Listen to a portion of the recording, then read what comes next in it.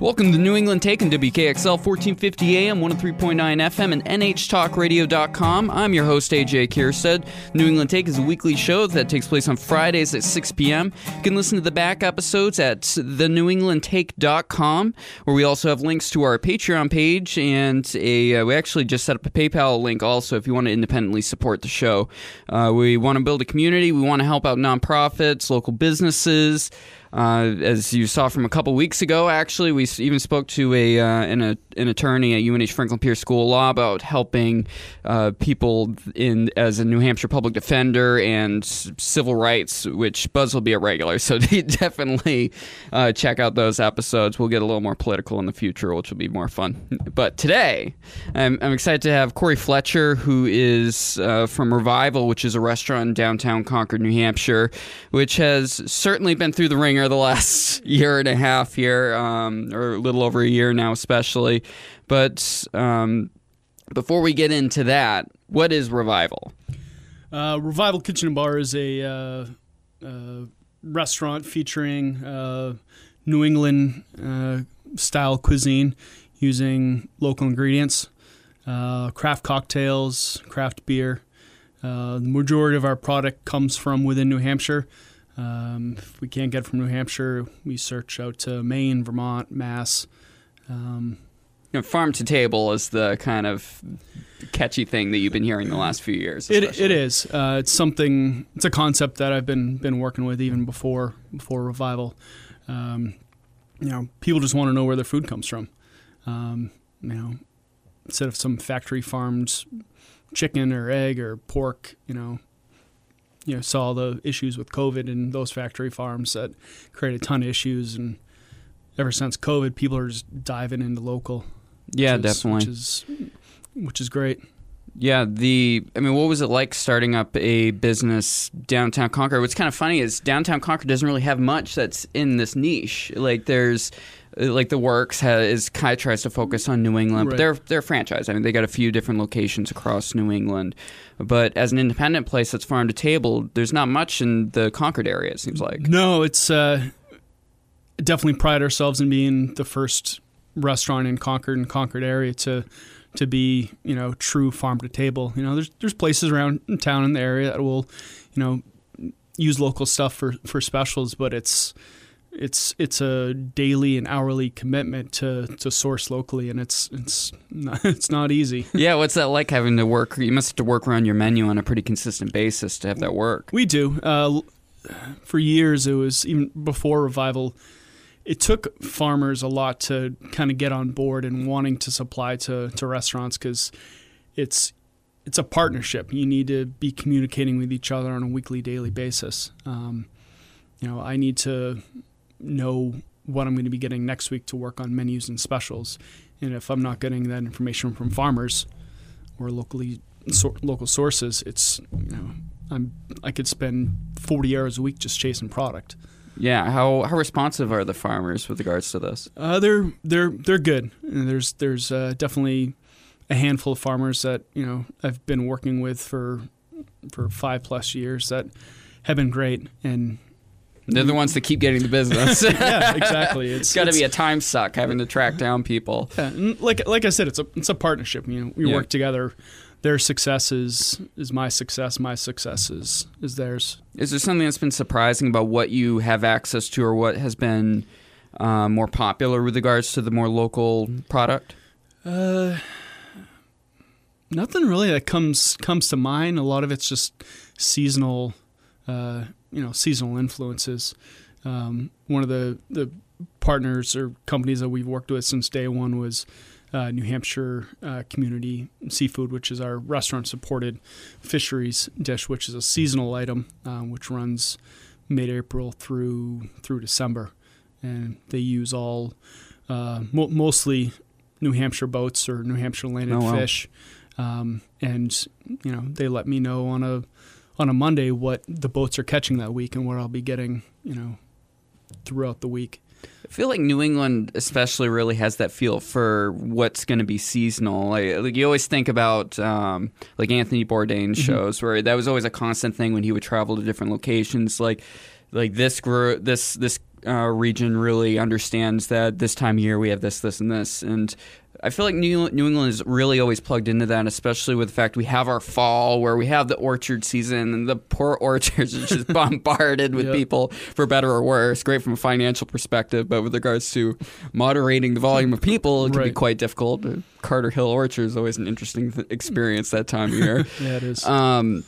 But then winter comes along, a lot more of the pies and the frozen things and the canned things are really popular, and summer comes around with all the greens when they all start coming. I mean, do you think that's true with regards to New England? Yeah, absolutely. I think, historically, New Englanders have always, eaten out of comfort and demand. It's during the winter, all you're eating is root crops and dried beans and stuff like that. So a lot of the New England staple dishes, seasonal dishes, are rooted in that concept. Has your overall menu changed a lot through the years as you kind of developed, having your own kitchen and in your own location too? Mm-hmm. I mean, are you the owner also? Yes, of it? I am. Yep. Okay, so that must have been an experience over the first few. How long has the restaurant been around? This past January is 4 years. 4 years. So how much has changed over those 4 years? A lot. I don't look at the menu as a set thing. There's a handful of items on there that my head would be on a platter if they were taken off. Yeah, you gotta get the regular still. Exactly. You gotta keep people happy, and there's a certain expectations of people returning and seeing certain dishes. But our service staff and our whole team does a really good job on explaining what we do, as far as seasonal changes and that sort of stuff. Well, bar and cocktail side of the house, that seems like it's, at least from a mainstream perspective, it's really gained in popularity over the last 2 to 3 years. Right. You guys got in right before that kickoff, it seems like. How has that changed? There's definitely more demand. There's always going to be calls for, classic Manhattans and martinis. We really use our Reviving Spirits specialty cocktail section as an avenue to express our personality and follow trends. And, if Tamworth Distillery comes out with, an awesome gin or vodka or, some cool spirit coming from different part of New England, we'll definitely feature that in cocktails on the menu. And as the seasonal changes, just the same way the menu does. And we want the beverage and the food to be homogeneous. We don't want to have, heavy dishes in winter. In summer. Yep. And, want them to be reflective of the season. Yes, the drink has to go along with the meal to some extent. Exactly. With the brewery side of it, so I've seen you guys have served the local breweries also. That must have been really interesting the last couple of years as Concord Craft, Litherman's, and such have moved in and really expanded considerably. Yeah, it's having local breweries and microbreweries around, definitely helps create a culture and makes Concord more of a destination that, there's small businesses supporting each other. You're not going to see a huge macro brewery from, the Midwest, at Revival, because we've got awesome breweries in Concord and New Hampshire and in New England that I'd much rather keep that money and support local, and it's what we do. So, and the beers are phenomenal. Oh, they're great. I love it. I've loved it over the last few years, especially Litherman's. Especially, I've really come to enjoy like the Misguided Angel and such. Yep. And it's everywhere now. Like you see all the restaurants downtown really picking up on it, right. And that's been really nice. And it keeps the ecosystem of, once again, the farm table, the local area supporting each other. Right. If you had to come up with one meal that kind of gives a good look at what Revival's like, what would that be, from appetizer, dessert, and drink? Put you on the spot. That's a good question. It's on the menu. There's right at the top. There's a awesome selection of New England cheeses. Grab your favorite cocktail, whether that's a blueberry basil lemonade, which is going to be landing on our new menu when we reopen, or a Manhattan, or nice crisp New England IPA to go with the cheese. Sit back, relax, and have good conversation.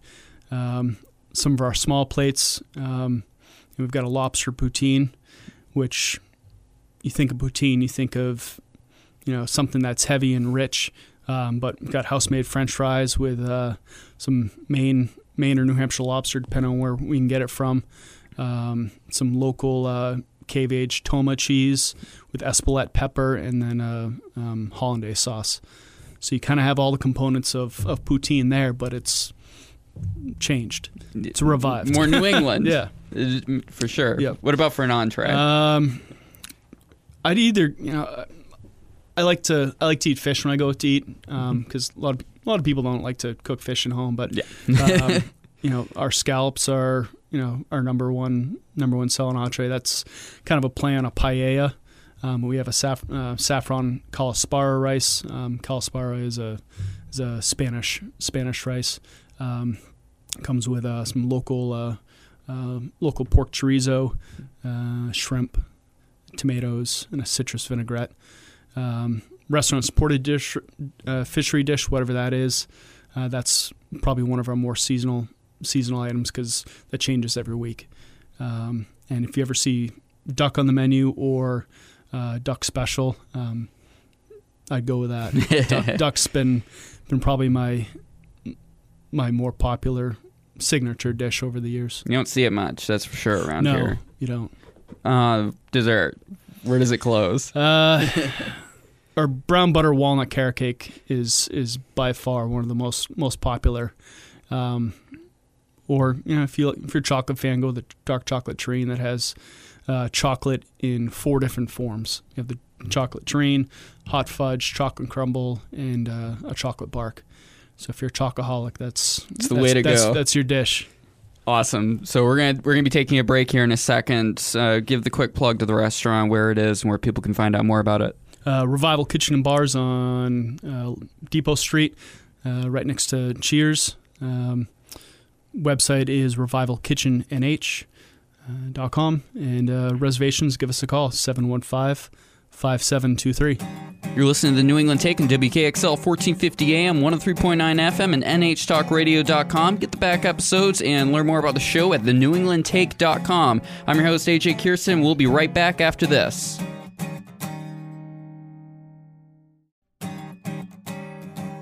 Welcome back to the New England Take on WKXL 1450 AM, 103.9 FM, and nhtalkradio.com. I'm your host, AJ Kierstead. The New England Take is a weekly show that is Fridays at 6 p.m. and with rebroadcast through the week. You can check out the back episodes, subscribe to the podcast, and everything like that at thenewenglandtake.com.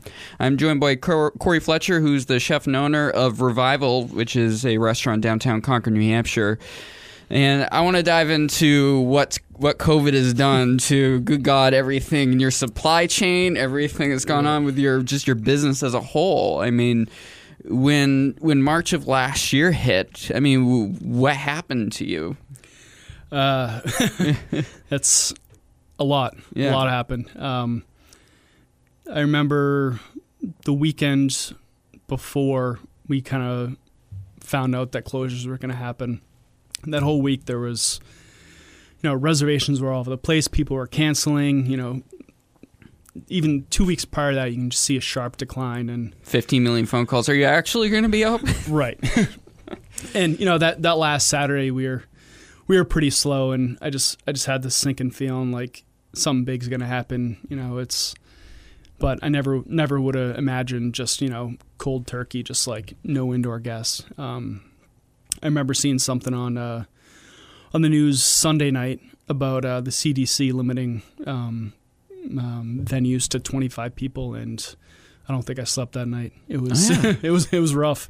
This has been brought up on other programs a lot, but I feel like this is something that really has to be hammered home. Is a restaurant has overhead that you just can't meet by just having a couple people come in and out. Right. You gotta have a certain capacity. I mean, you probably need like 3/4 capacity through a night in order to really have it be profitable at all. Exactly.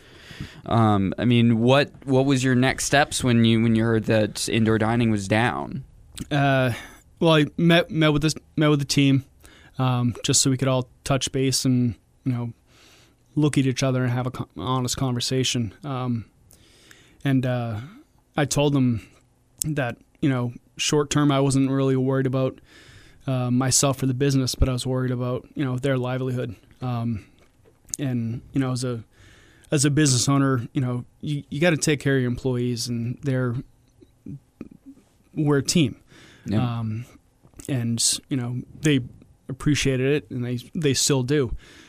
So going into that meeting, I had the idea that we were just going to do takeout and wing it. Yeah, go with it. Figure it out as we go. It's, we never, specialized in takeout like. It's very different for you guys, especially. I mean, like, if you're just slinging burgers over at the Barley House, I mean, it was perfect for them to just turn around and say, okay, our meals can easily be prepared and go out the door.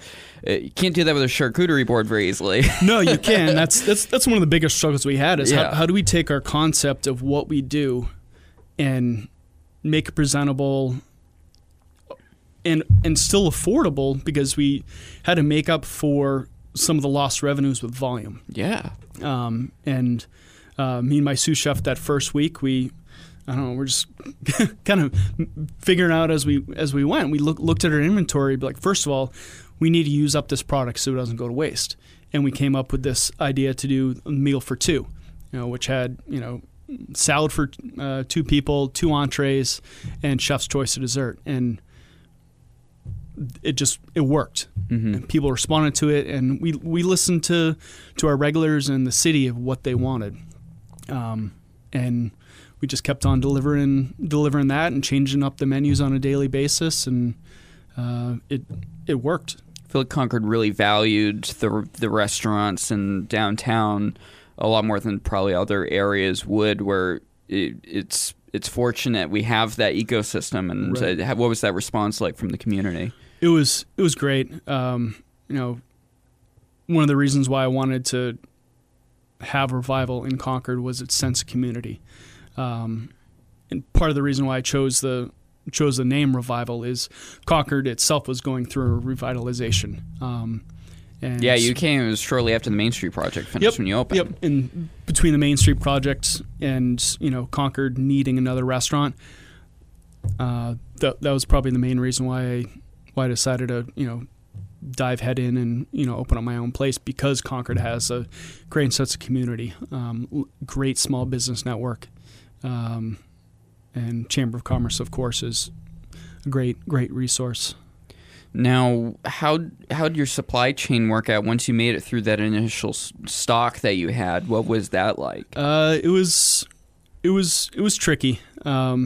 Spring and early summer supply chain for local stuff can get very tricky.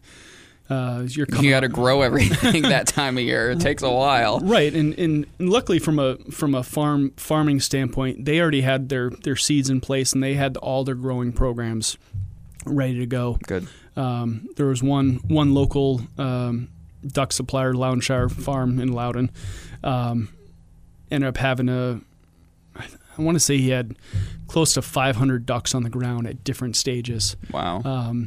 And we already committed to, I think, 12 or 15 ducks a week. And we were one of 3 or 4 restaurants in the state that he was supplying.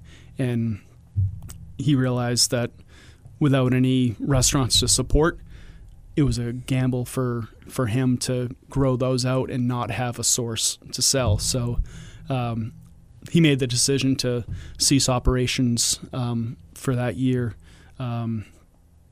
So that's just one example of a supplier, upending their operations just the same way that we did and the rest of the community did. It's can't prepare for these things. And farmers for vegetables and fruits and things like that must have been very hard to get people to go out in the fields to pick and maintain the fields too. Exactly. And then you think of the larger supply chain. Everyone's look at toilet paper. People are freaking out about toilet paper. Let alone basic food commodities. And one of the things I was worried about is if larger supply chains were going to be hurt, would local supply chains switch their models to supplying the general public? Yeah, like a lot of people did. Like the big restaurant chains, they were closed. So a lot of like Cisco and such, they completely said, "Oh, we're gonna end up losing all this, whatever, but we're gonna change everything else to just go into the grocery stores." Right. So the grocery stores didn't really, except from some consumables like paper products, the grocery stores are fine for the most part, at least in New Hampshire. Right. And luckily, a lot of the farmers still had product, come mid-May and June. That's kind of when their growing season and harvest season really starts to ramp up. So allowing indoor guests back in end of May, beginning of June worked out because their supplies are going up as our demand was increasing. There's still some things that we're having trouble sourcing, but luckily there's enough farms to be adaptive to the situation that helped supply. It's kind of is that kind of the advantage of the smaller farms versus the large factory farms? Absolutely, and having long-standing relationships with suppliers and local growers that everyone was super supportive. So around like early summer last year, the city of Concord allowed outdoor dining to take place. Yep. And you guys are one of the many around downtown that took over some parking spaces in front of their restaurants, put up tables and temporary fencing along that I'm starting to see happen again downtown, which is cool. I mean, what was that like opening back up to, at least to that extent? It was exciting.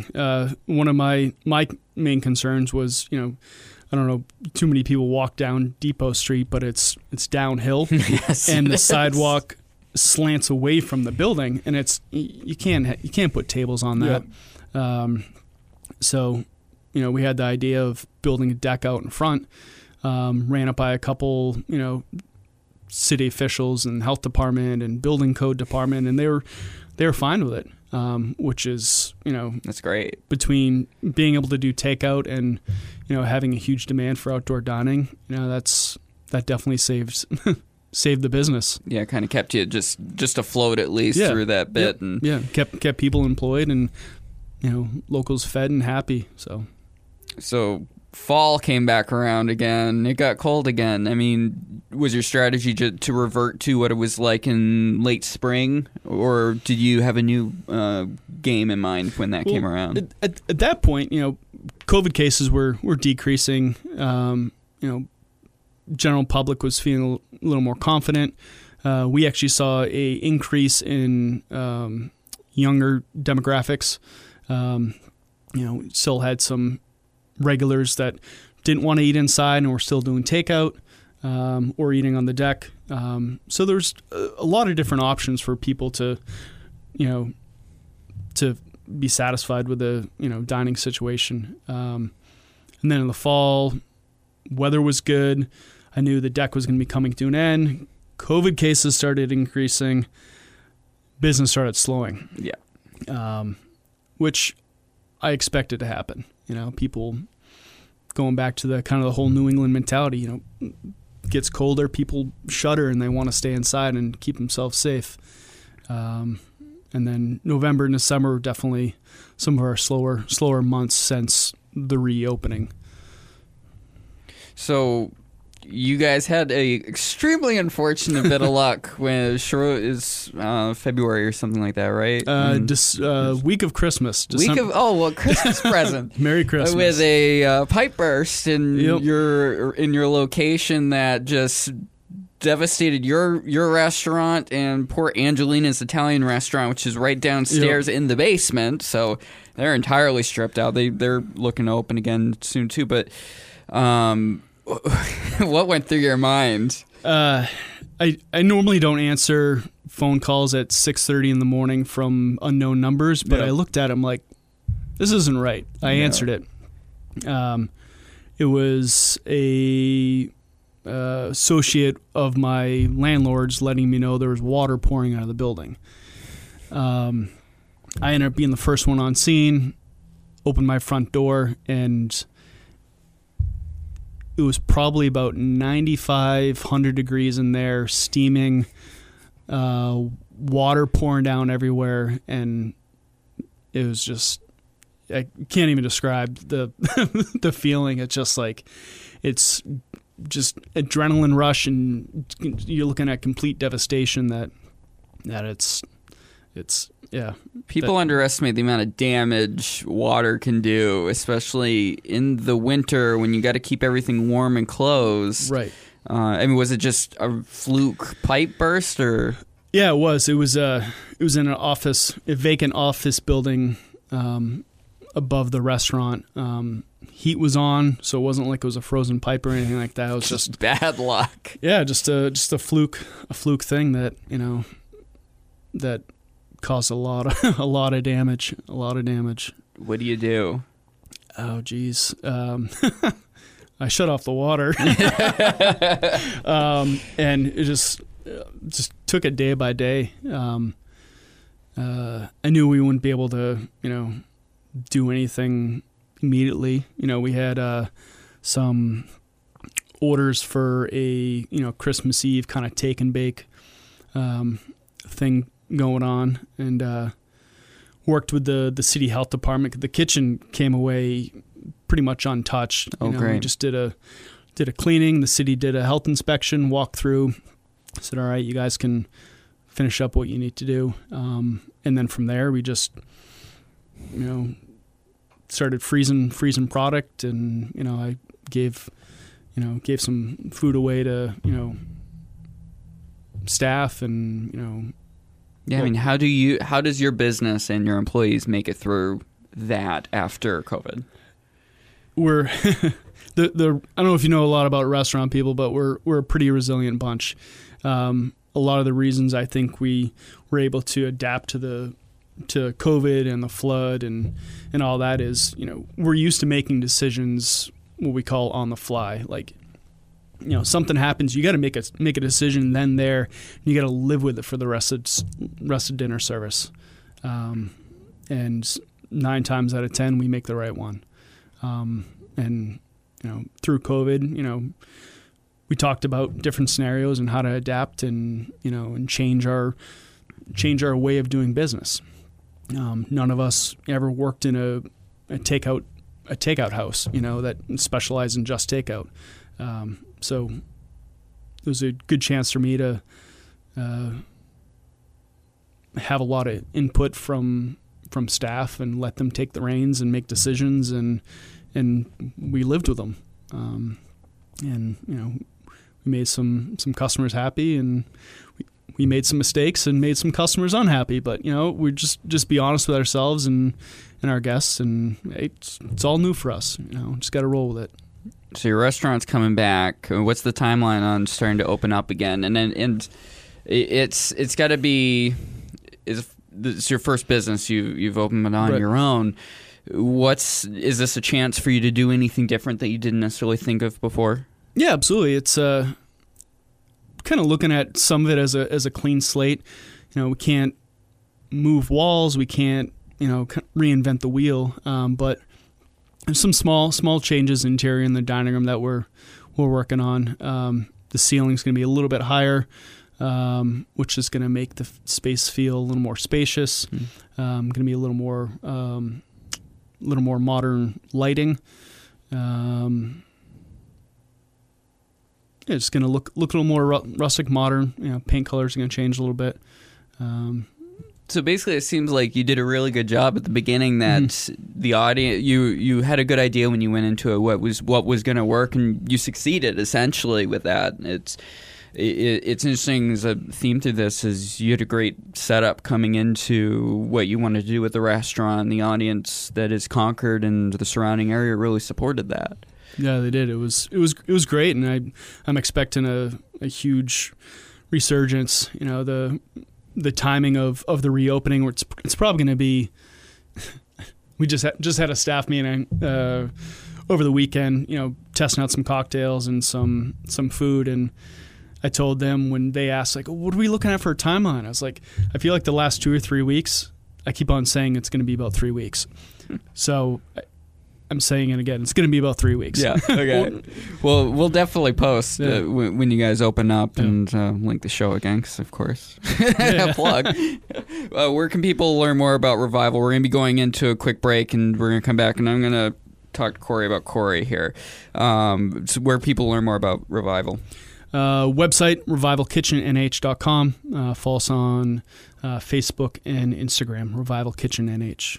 You listen to New England Take on WKXL 1450 AM, 103.9 FM, and NHTalkRadio.com. I'm your host, AJ Kierstead. Get the back episodes at thenewenglandtake.com. We're posting videos of all the episodes, too, so check those out on Facebook especially. It's New England Take is our handle. We're going to be right back after this. Welcome back to the New England Take on WKXL 1450 AM, 103.9 FM, and NHTalkRadio.com. I'm your host, AJ Kierstead. Check out the show at thenewenglandtake.com to get the podcast, the videos, the whole 9 yards. We're posting everything there. We also have a Patreon that we're trying to build up to have people independently support the show, and there's also links there if you're interested in advertising the show. We've got rates as low or as high as you want. We want people that are going to support the show in the long term, so we're not going anywhere. I'm willing to stick with it. Kind of like Corey here with Good God this last year. Corey Fletcher is joining me today. He's the owner and chef of Revival, which is a downtown Concord restaurant that focuses on farm to table. They've went through a heck of a year through COVID and then a pipe burst, so they're looking to open up again here soon. But I want to talk about you a little bit. I mean, you're young and you've really got this solid business that's the Concord area has really eaten up and enjoyed and frequently visits, which is amazing. I love to see that. Thank you. And, I mean, you got competition all around you, especially right where you are. You got Angelina's downstairs. You got Cheers right next door. Mm-hmm. We got a real solid restaurant community here in Concord, but you guys brought a really different take with Farm to Table, which is great to see. I mean, you see that in the big cities and such, but it's something you don't really see in the smaller towns like us. Yeah, definitely fills a niche, and customers demanded it, and we deliver it. So what made you want to go to get into the restaurant industry to begin with? I mean, was it you liked cooking when you were a kid? Was it something you discovered later? I did. I grew up, baking around the holidays and, cooking at home. And in high school, I took a couple, introductory cooking classes, just like glorified home ec. And then our high school had a tech program for culinary arts, which was a first-year program, which exposed me a little bit to what it was going to be like. At that time, I was already working in a local restaurant as a dishwasher and a line cook. I feel like that's a constant with people who end up being chefs. They start down at the bottom and work their way up. And I mean, how much of your experience that you use now do you feel like is from the formal education versus just being in the kitchen? It's a combination, definitely. It's I'm learning every day. Ask any chef. It's you learn every minute, you learn every day. It's you got to push yourself and try new things, and and the formal education gives you the format to learn specific things at a slower rate, and from there you can just kind of take your career where you want it. And you could work all over the country, all over the world. I've stuck mostly to working in New England, just because I've enjoyed New England cuisine and you're a Concord native, right? From Milford, but yeah. I'm a New Hampshire boy. Yeah. So how did you keep staying in the restaurant industry after college? I worked at Rie and Chateau property on Nantucket for a season. Worked for really good chef. Met some great people. And towards the end of that season, I was on and off the island, knowing that I was going to be needing a job, and ended up getting in touch with a lady who was opening up a wine bar tapas place here in Concord, and helped her open that and ran the kitchen for a handful of years. And I want to say 23 when that happened. And that's a pretty young age to take the reins and run a kitchen. Yeah. I skipped a couple steps in the in the kitchen path projection, but it's. Is it just something that came natural to you that you feel like you could jump in, or you had a good support system? I had a good support system. I'm not a natural leader by any means, so it's something I have to work at. So being in that position definitely taught me how to lead and manage a kitchen. Yeah, that's something a lot of people don't keep in mind when it comes to people who are a chef. And I mean, there's a lot of employees that are ultimately going to be the ones that present what it is that's created from your kitchen. Right. I mean, and what was your next step after that? I worked at Colby Hill Inn in Henniker. Same thing. A small restaurant. I was there for about a year and a half. And then I ended up taking an executive chef job at a Centennial Hotel Granite Restaurant. And I was there for about 7 years. And Centennial is like a cornerstone of Concord, too. Which is, what was it like working in that amazing building? It is an amazing building. The history behind that building, the different transformations that it's gone through, is pretty cool. Volume-wise, it was probably one of the busier places I've worked at. They pack it. They do. I was replacing the original chef there, so I had some big shoes to fill. And worked with a lot of great people there. That same thing, that I was learning how to manage and grow as a chef.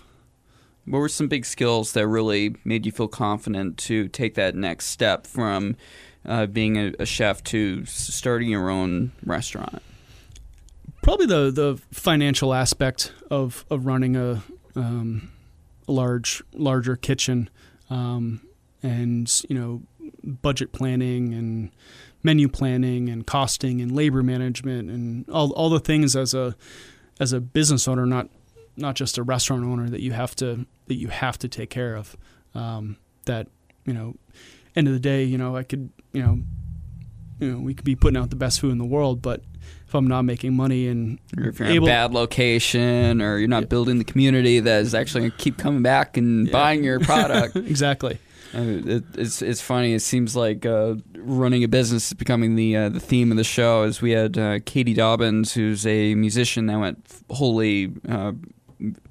She dropped her job and is now full time doing the music gig, and branding and presence and making sure you're talking to the right people is super important. Absolutely. It's especially this day and age. I'm a pretty humble person, but between celebrity chefs and the Food Network over the years, like, everyone wants to see the chef. So you've got to, and social media and marketing. It's a giant puzzle that you're not just cooking. You're cooking. You're part-time plumber, part-time electrician, marketer, bookkeeper, accountant. It's a proper small business that you got to act like is a big business, right? And I've got a great team with tons and tons of experience that I can lean on for advice and and support that I couldn't do it without them. So, what is something who wants to take your path, wants to be a chef and maybe have their own restaurant? What's your advice to them? I mean, should they take certain steps? Should they take their time? Should they speed run it like you've done? It really depends on the person. More and more culinary schools seem to be closing. Culinary school as a business is not a great model.